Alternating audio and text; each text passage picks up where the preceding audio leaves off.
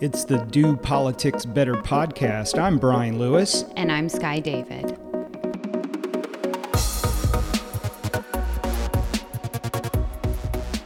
Recording from Carolina Beach. Thanks for driving down yesterday. We're recording. Yeah, notice how it's always me coming to you. Well, we are at the beach, right? We are, and it is your birthday. Yeah, thank you. You came on Wednesday. We're recording on Thursday morning. Not a busy week at the General Assembly, hence we're at Carolina Beach. So last week we found out that there was not going to be a budget until September, and Speaker Moore confirmed that on Monday. Sounds like the House was ready to go this month, but the Senate's like, look, we just have too many absences. Let's delay this until after September 1, which has had a ripple effect on other things they're working on. Yes, so there has been a lot of discussion about whether or not that Medicaid expansion will be able to go into effect October 1st, as DHHS had said they were preparing for. And now, because of that September 1st delay, Medicaid expansion will not happen until the next quarter. Disappointing news on that front, but it does sound pretty firm. Both leadership in the House and the Senate are saying a budget is coming in September. I think that alleviates a lot of fears many of us had about these little mini budgets. Are we just going back to the drawing board? But it sounds like August is just going to be a very slow month. Well, we're already a couple weeks in. The casino debate is one of the things that is front and center. We've talked about it in past podcasts, but does it go in the budget? Is it a standalone provision? It sounds like legislators prefer it to be in the budget, but battle lines are definitely being drawn. We have seen this week that there are legislators who are speaking out on social media about their opinion on casinos, and you said you saw an ad already. Yeah, got to Carolina Beach over the weekend, was watching the news, and I saw a 501c4 ad that was basically saying, do we want North Carolina to turn into Las Vegas? And it was an issue ad asking viewers to contact their legislator and vote no on these Las Vegas style, and I'm putting quotes around that, casinos. It was a very well done ad, so there's definitely money behind it. Wilmington is not a very expensive market. I have not seen these ads in the Raleigh market, but I imagine we will as this heats up in August. So we've been hearing a lot about the cons of casinos, but some of the pros are that the draft legislation includes some different triggers, including that the company that would operate the casinos would have to put $1.5 billion with a B into the economy in North Carolina and would have to create over 5,000 jobs. Additionally, counties would be able to be eligible by being economically distressed, so it would bring some good jobs into counties that may not have as much opportunity. And again, we're looking at Rockingham, Anson, Nash County, and then, of course, Robeson County is in the mix because of the Lumbee tribe. But this is a philosophical debate. It kind of has that same DNA as the marijuana debate, alcohol modernization, the lottery, going back 20 years ago when we instituted the lottery. We still have a huge faction within North Carolina politics that is opposed to these sorts of ventures. And by the way, this isn't just conservative Republicans. You have liberal Democrats who think that these businesses are predatory. There are certainly two sides to this debate. We'll leave it up to you to decide whether this is good or bad for North Carolina. But needless to say, it's a debate we are going to continue to have going into the fall. It seems it's so early for us to continue to talk about new candidates, but there are new candidates. A Cary retired healthcare executive, his name is Jesse Thomas, self-describes as a no-nonsense Republican. He led the Medicaid plan that was offered by Blue Cross and Blue Shield. He's running on health care. He wants to make North Carolina the healthiest state in the United States. He declared his candidacy this week. So add him to the list of Mark Robinson, Dale Folwell, Mark Walker. Jesse Thomas is now a declared candidate for governor. There are now 8 Republican candidates in that race. Additionally, a new candidate filed to run for lieutenant governor, and we are now up to 8 candidates running on the Republican side for lieutenant governor. So it's Mooresville Evangelist, Rivera Douthit, Douthit. Don't know him or her. Welcome to the lieutenant governor's race. You'll find plenty of company. I wonder if that's pronounced doubt it. That would be a great political name. Yeah. Rivera Doubt It. Vote for someone else, doubt it. So while not a lot of high name profile candidates announcing for governor or lieutenant governor this week, we did have some action, formal action, I should say, about the attorney general's race on that Republican side. So as we announced last week, Congressman Dan Bishop is running for attorney general, but he had a formal campaign event or kickoff event this week at the Maggiano's. Well, you're laughing.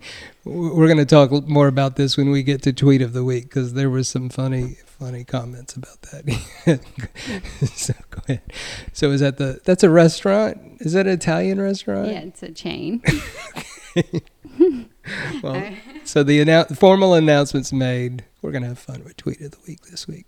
But still no mention of a Democrat, or at least a high-profile Democrat running for attorney general. We certainly have the candidate from Duplin County. I can't even remember his name.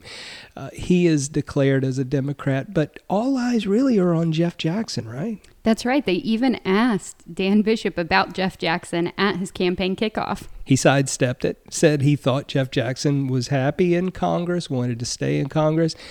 Those two statements may very well be true, but I don't know if the General Assembly is going to let him stay in Congress once they redraw those maps later this fall. So does that push Jeff Jackson into this Attorney General's race as a Democrat? Now, it got me thinking about this guy. What if Dan Bishop was to say to the General Assembly, let Jeff Jackson stay in Congress, I don't want him as my opponent? Because I think we can all agree, whether you like Jeff Jackson or not. Not is where I stand. You got to admit the guy is a prolific campaigner and a wonderful messenger. Yeah, great on TikTok. Great. He's everyone's favorite TikTok congressman. But I wonder if this helps Jeff Jackson stay in Congress. That's possible. You never know in NC poll, right? It might have the safest congressional seat ever just to keep him away from Dan Bishop.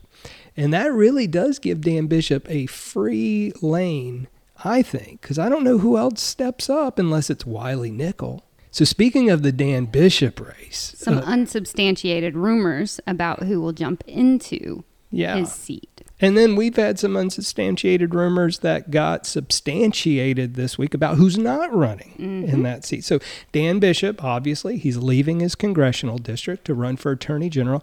That leaves his seat open. A few names popped up this week.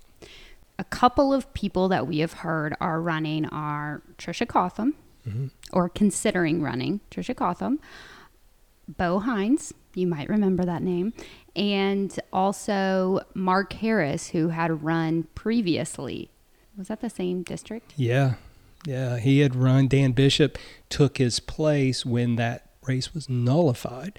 Mark Harris making a comeback. He kind of left in disgrace because there was the ballot harvesting down in Bladen County, interesting primary. Now, we had mentioned in past podcasts that a possibility is that Senator Todd Johnson, he decides to run for Congress. He had run for Congress in the past. He's now in the Senate. Wonderful senator. He made an announcement this week on Twitter that he was endorsing Dan Bishop for Attorney General, but the last paragraph in his statement got our attention. he was not running for that congressional seat. Kind of a surprise to many of us. We thought he would jump in. But, he's got, young teenage sons, and I know he really wants to see them grow up living in D.C. I don't know. I could see Senator Johnson hating that. But anyway, that was big news this week. So this week we had a rare moment where some legislative leaders seemed to really support the actions of Governor Roy Cooper as it pertains to this UNC football eligibility issue. And you're going to have to explain it to me because I'm a little turned around on it. So someone transferred, his name is Tez Walker. He transferred to Carolina and applied for immediate eligibility. You used to have to sit out a year if you transfer, but now if you transfer twice, you have to sit out. And they denied his request to immediately play. Cooper wrote the NCAA and asked them to reverse that decision. Good move, Governor Cooper, bringing us all together on something we can agree on, that we need an eligible player at UNC this fall. All right, we had some fun facts this week on Twitter. It wasn't quite tweet of the week material, but it was interesting from Dr. Chris Cooper. Yeah, I sent it to you just because I think it's really interesting to think about in the upcoming election, talking about unaffiliated registered voters. Unaffiliated voters are the largest group of registered voters under the age of 40. That definitely checks out when I talk to young folks. They seem to have nothing for the parties. But they are the smallest group over 40. Similarly, they are the largest group of registered voters who are born out of state. And then unaffiliated are the smallest group of registered voters born in North Carolina. So interesting. I agree.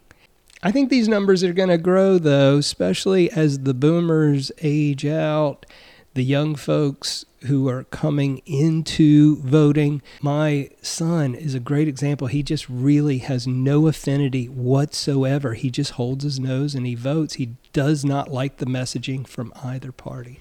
Makes me wonder if the No Labels Party is going to have a surge in North Carolina if the State Board of Elections allows them to be on the ballot. Yeah, this is a new party. It's a national movement. Governor McCrory is involved with it. We also heard from Justice Bob Orr. I think he's the attorney for the No Labels Party. It has ties into Joe Lieberman up in Connecticut. He's really involved with this. You may remember him as a conservative Democrat in the U.S. Senate, ran with Al Gore. But yeah, it all comes down to the Electoral College, though. A third party. I remember Ross Perot in 1992 was probably, arguably, I believe, the most viable third-party candidate I've seen in my lifetime. Maybe John Anderson, 1980, Ralph Nader, 2000. But I'd have to give it to Ross Perot, 1992. He made such a dent in the popular vote, but really gained nothing in the Electoral College. He won no votes in the Electoral College. It's all about that. It's kind of rigged against these, non-major parties. But I do think this. The parties have got to figure out how to reach these young voters, or it is going to tip. This week, we interviewed someone from your neck of the woods, Representative Ya Lu, about her life and her journey to the General Assembly. The Do Politics Better podcast is supported by the North Carolina Travel Industry Association. Founded in 1955, NCTIA has a distinguished history of partnering with the North Carolina General Assembly to strengthen and preserve tourism in North Carolina. Visit nctia.travel for more information on how you can support your local tourism destination and the thousands of North Carolina jobs it creates. Representative Ya Lu, welcome to the podcast. Thank you so much for having me here. Start us off by telling us about your district. Where's your district? Why do you think your district is special? I represent State House District 21. It's a new district that was created last year or 2 years ago. It includes Cary and Morrisville. My district has the largest percentage of Asian Americans, so it's a very diverse community with a lot of restaurants and different kinds of sports. Cary is a home to USA baseball team. You probably know that. It's home to NC Courage women's soccer team. And Morrisville hosts many international cricket games. Oh, yeah, So- that just recently happened, didn't it? Yes, if you love sports, you will feel right at home in Yeah. my district. One of the great things about this area, I live in Cary. I'm in Representative Cervantes' district. We share Senator Adcock as our senator. People don't realize this in Morrisville and Cary. When you say restaurants, specifically Asian restaurants, we have some of the best restaurants in the world when it comes to Asian cuisine. Yeah, Chinese and Indian cuisine are very good. Yeah. I can take you to a couple of really good ones. Yeah. And we always have different cultural events and activities going on almost every week. So a lot to do, a perfect place to raise family. It's good for young families and seniors. Yeah. I love my district. Talk to us about what brought you to that district. I came to the United States to pursue graduate studies. I was a graduate student at NC State University, so that's a perfect place. That's a short drive from NC State. Well, what made you decide on NC State? It has a really good sociology program. I wanted to get my PhD in sociology. What is your country of origin? China. China. Yeah. Okay. So what year, do you mind if that's okay? Yeah, what year did you absolutely. come over? 2003, so it's been 20 years Okay. since All I right. came to the States. Yeah. So you got your PhD in sociology, but you also have a Juris Doctorate as well. You're a practicing attorney. While I taught at Duke Law School as a faculty member, I thought, well, my students are getting JDs and most of my colleagues have JDs, and I decided to challenge myself, right? PhD is certainly not enough. It was an evening program at Central. It's perfect for working professionals. Okay. I had 2 kids at the time, so I couldn't just quit my job and pursue a degree. So it's an evening program. I did it 3 years, Okay. a 4-year program. Got my JD. Okay. I spoke to Senator Gail Adcock yesterday. We were talking about you, and she said to ask you this question. She loves your show. Oh, well, thank you. Yeah. We love Senator Adcock Yeah. as well. Been a guest on the show. She was talking about how much she admired the fact that you not only got your law degree, but you did it while pregnant, right? She says this woman's just amazing what she's able to accomplish. Yeah, that's a story sometimes I share with folks because typically people are really tired of campaign speeches, right, when they hear you speak. And I share a personal story. I said, so people can remember me. I had my 3rd child, my daughter, while I was in the first year of law school. Wow. All my 3 children were born via C-section. Okay. So 1 week after I gave birth via C-section at UNC, I took the midterm exam, and I shocked my professor and my classmate. They were like, "Why are you here, y'all? Just go back to rest." But clearly, that's an Asian trait, I guess. Just right, always hardworking and trying to keep myself motivated. I watched a Cary magazine video about you, and you said you weren't interested in politics. You didn't foresee becoming an elected official. What brought you to politics? I was very active in the community, being a community organizer. I don't know if you know that I'm a cultural event organizer. Okay. I still do that. I organize cultural festivals all the time. Lunar New Year event, the Chinese American Food and Culture Festival in Cary. It's been a lot of fun. I loved organizing youth civic engagement activities. So just very active in the community, really enjoyed giving back my time and service to the community, but never thought I would get into politics. So I was approached in 2019, and I was asked if I would consider running for Cary Town Council. And people approached me before, right, and say, "Oh, you would be great. You should, bring some perspectives to our government. There isn't a big representation of the growing demographic of Asian population in our government. You should consider doing that. I didn't really give some serious thought, but when I was approached to run for the Kerry Town Council seat, I said yes. Okay. So I didn't know what I know now. I would have said no if I knew what I know now, right? So it's a seat with an incumbent. It's a hard-fought race. Yeah. I remember that. You were my councilwoman. Yeah, that's right. Until you ran for the House. And you saw yard signs everywhere, right? Overnight. Everywhere. Like yard signs were everywhere. Yeah.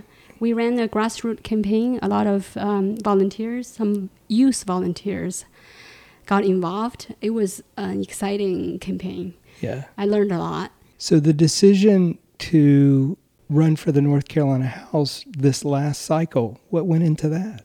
So it was a newly drawn district. I was one of a few elected officials who live in that district.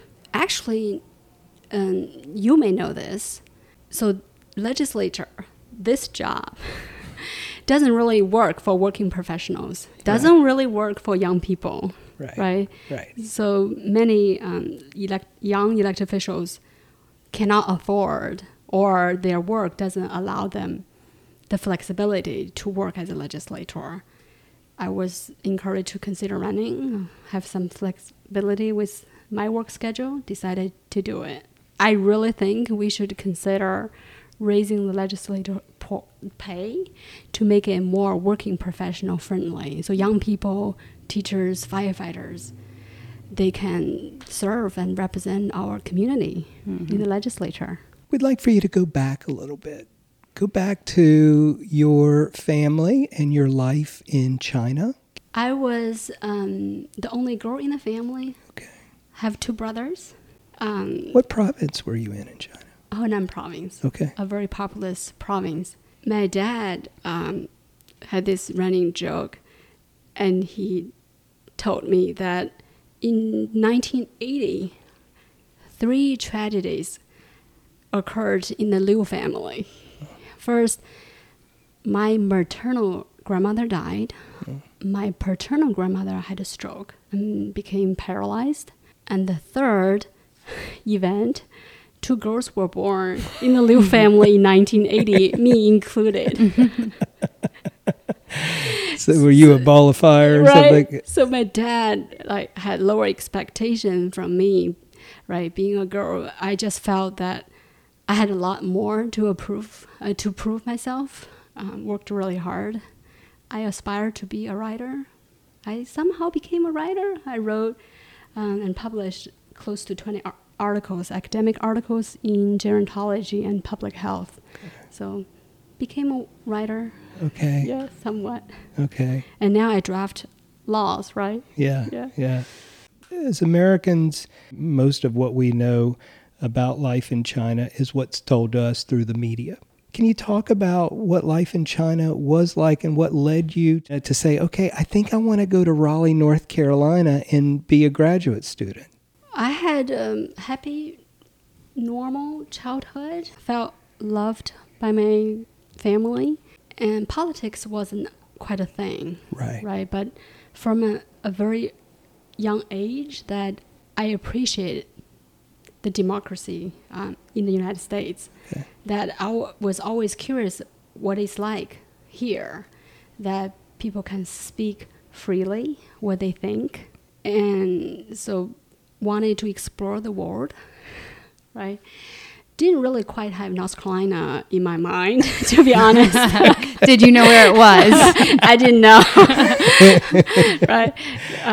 But sociology took me here. It has 3 very good universities, Duke, UNC, and NC State, that has great sociology programs. Yeah. It is the path for a lot of immigrant stories in North Carolina. Absolutely. It seems to be the universities bring them here. Yeah.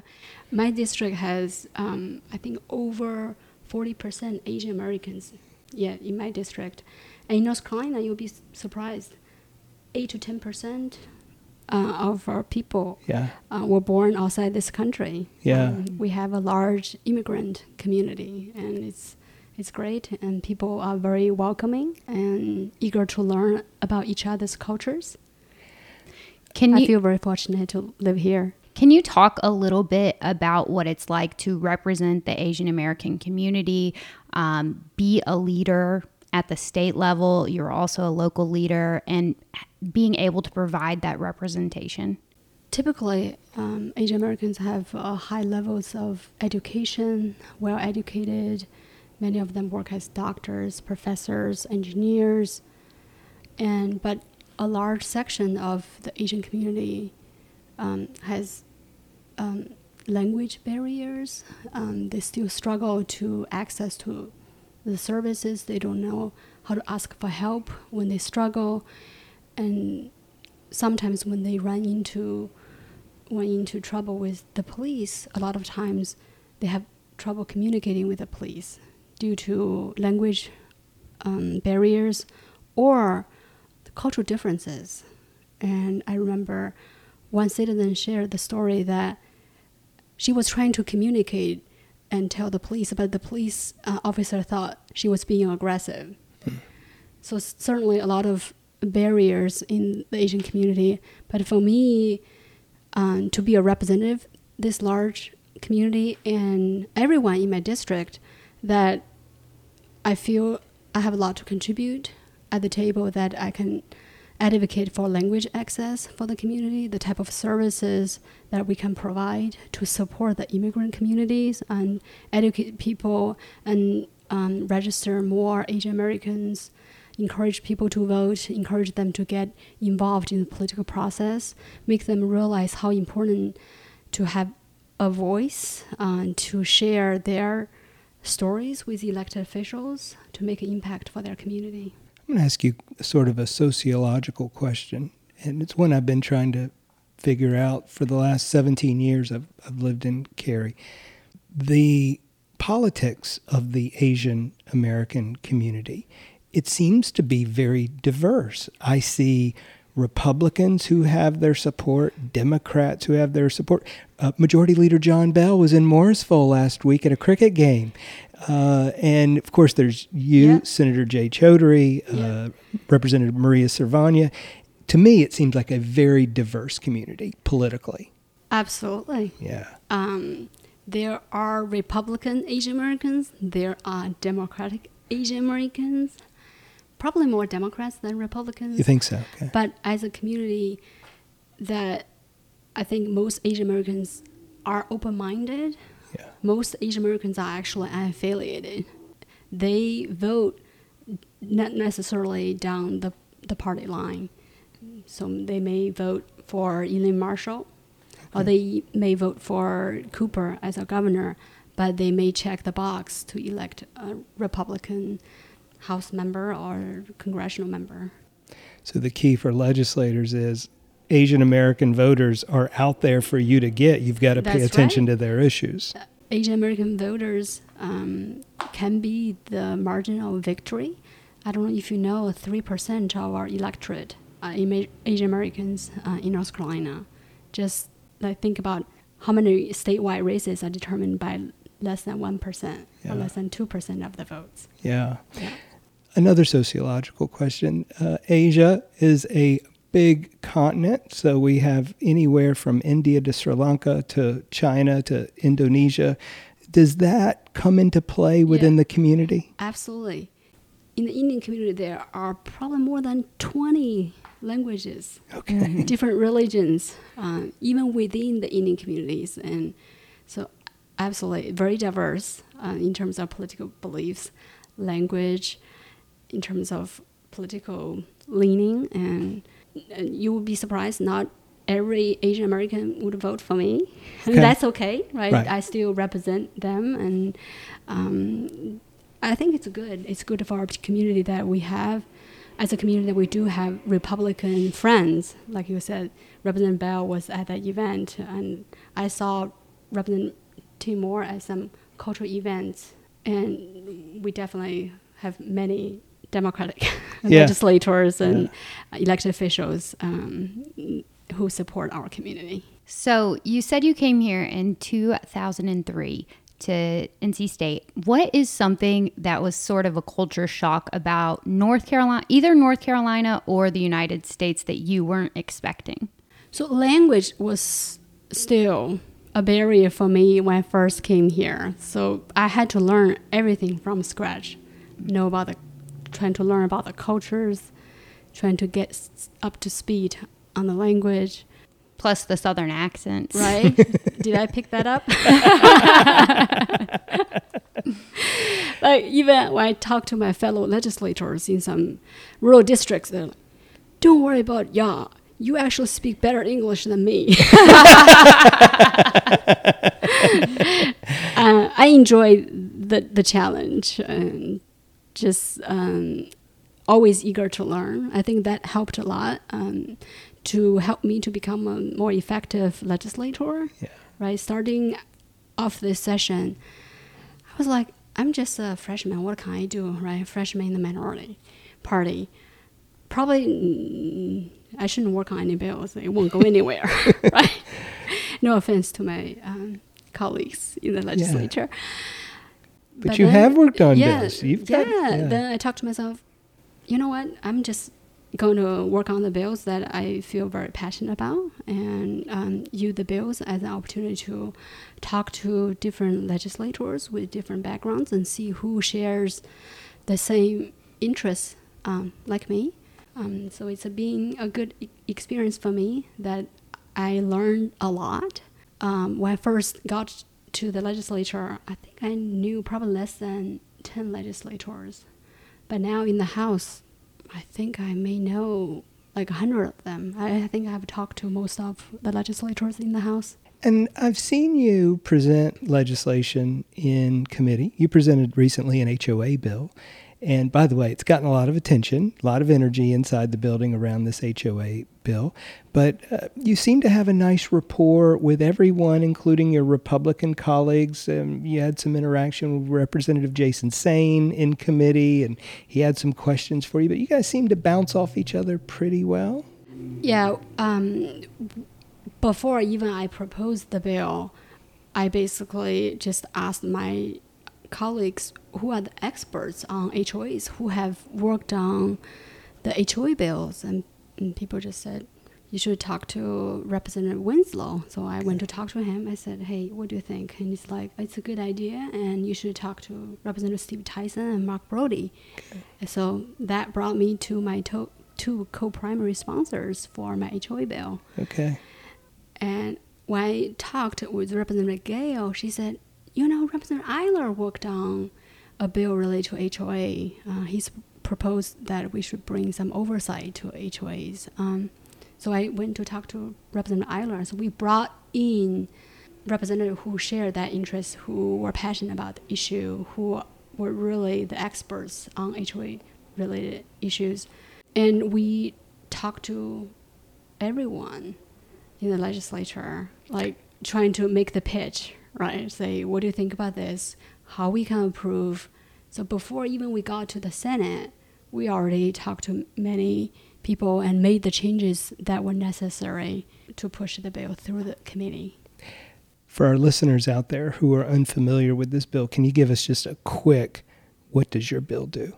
So currently, our state allows HOA foreclosures. If you owe HOA dues or have some fines, and you don't pay the fines or HOA dues, you will face foreclosure. There is no threshold.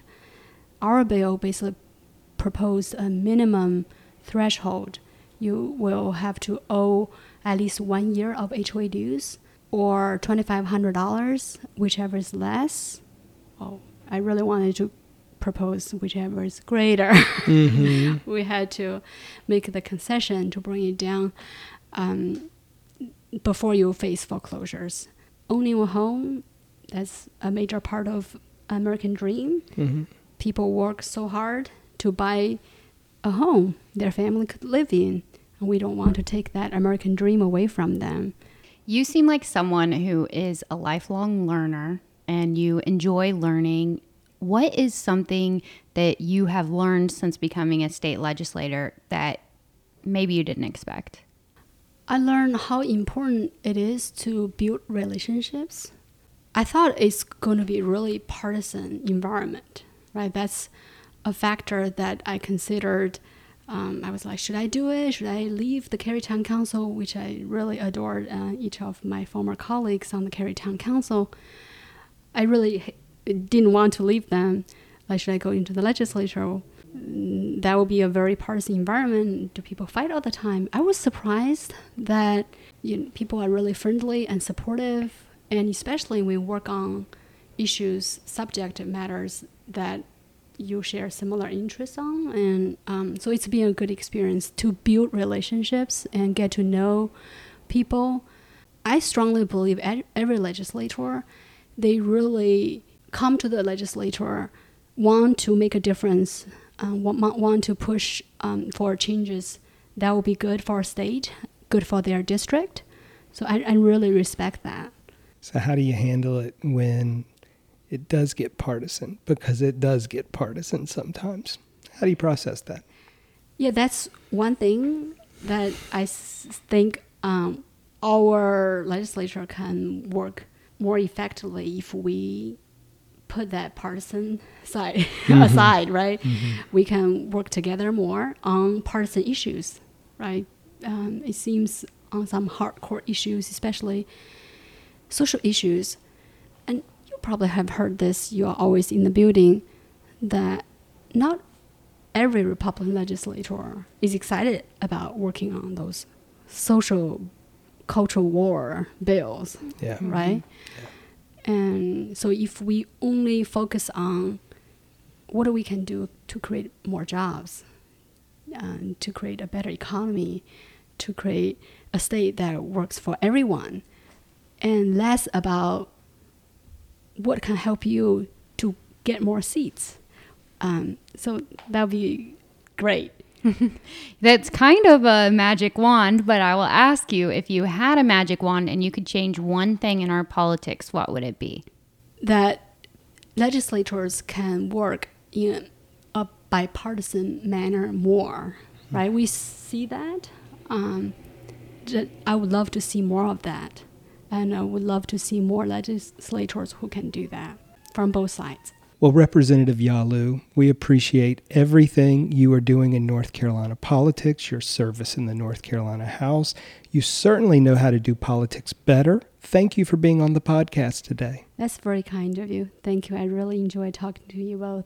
The Do Politics Better podcast is sponsored by the North Carolina Beer and Wine Wholesalers Association. Beer and wine distributors in North Carolina are family-owned companies that directly employ more than 5,600 men and women across the state. The North Carolina Beer and Wine Wholesalers Association works with the General Assembly to develop alcohol policies that ensure fairness in a competitive marketplace and promote responsible behavior. Visit the North Carolina Beer and Wine Wholesalers Association at ncbeerwine.com for more information. I think it was the first day of session this year when Representative Liu came up to us and was just such a delight to talk to. She was so excited about being elected, serving, and she also told us she just loves the podcast and listens to it every week.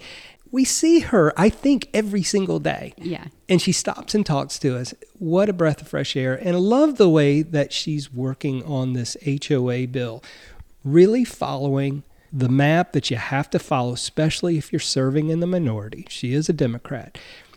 You have to get buy-in from Republicans. And it's so great to see guys like Representative Mark Brody. Man, he keeps coming up in these conversations with these Democratic women. Like, he's helping them with their bills. We saw her present to his land use committee, got it out of committee. Just love the bipartisanship that she brings, and also the Republicans that are working with her. Tweet of the week. The Tweet of the Week is sponsored by the North Carolina Pork Council, representing hog farmers around the state working hard to do agriculture better. Today, hog farms are reducing their carbon footprint by covering lagoons, reducing emissions, and generating renewable natural gas. To learn more, visit ncpork.org. This week's Tweet of the Week is Similar to many tweet of the weeks in the past, where the gold is really in the replies, not the actual tweet. So the tweet of the week is from Joe Bruno. He's at Joe Bruno, WSOC9. And it is a picture from the Dan Bishop kickoff event. And says, I'm at the Maggiano's in South Park, where Congressman Dan Bishop is holding a press conference on his run for Attorney General. Now, this photo has a lot of people with Dan Bishop signs. You can look at the photo yourself if you'd like to see what these comments are about. But the age in the photo trends older. So some of the replies, when did old folks start having dinner at 1 p.m.? And Maggiano's is pretty heavy food at a 1 o'clock gathering, isn't it? Yeah. On 3, can we speak to the manager? Yeah. Somebody said, is the after party at the Cheesecake Factory? Who thought it was a good visual to have a press conference behind the hostess stand at a chain restaurant? Sorry, I just saw another one that said one misstep would take out half of these people. Yeah. But, you know, it goes back to Dr. Cooper's tweet about the unaffiliated. When folks under 40 look at photos like this, or they say, you know, we're meeting at Maggiano's at 1 o'clock in the middle of the week to have a big lunch, they're just like, yeah, I'm checked out on that. I'm not doing that. Get some young folks in the photo. Someone said, did anyone yell bingo? Yeah. Twitter, or whatever we're calling it now, is such a great place for the comments. They're just priceless. Love it. Twitter doesn't let you down. Never. That's what I told you. Like, it's the best place to be in dark times. It really is. I appreciate you driving down to record the podcast. Thank you for those wonderful gifts. I'm wearing my Ryan Sandberg I saw shirt. You got a comment already on our Instagram reel. Really? Mm-hmm. What did it say? That they like the shirt. Yeah, it's a great shirt. Hey, how was your trip to Colorado? It was good. Yeah? Wedding went off without a hitch? No pun intended? So we got there Thursday because there was supposed to be an event Thursday night. Go to my cousin's house. We're just sitting at her house. Sitting. It's now been 2 hours. I say to my mom, I'm walking back to our Airbnb. I walked the 2 miles back because it was 7 o'clock Colorado time, which is 9 p.m. our time. I had not received any food. So if I've got to walk 2 miles home, I'll do it. Friday, it's supposed to be an event at 2 o'clock. Didn't happen. So those things are what I would call indicators. Warnings that all the trains weren't running on the tracks, you know? Mm-hmm. And so the wedding venue, beautiful. Yeah. Wedding, beautiful. My cousin, she looked gorgeous. You know, all of that went fine. Now, to get up the mountain, we were at a hotel, and like I would say 80% of the wedding guests took the van up the mountain to the wedding. So we were told there's running buses going back down to the hotel starting at like 9:45, 10 o'clock. Again, if you're doing the math in your head, that's 11:45 midnight our time.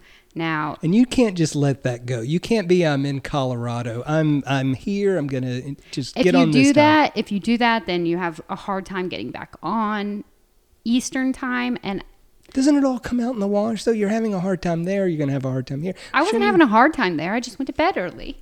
What? 2 of the nights. What time did you go to bed their time? Like 7 something. What a party animal you are. Okay, but I had been out with my family all day. Uh-huh.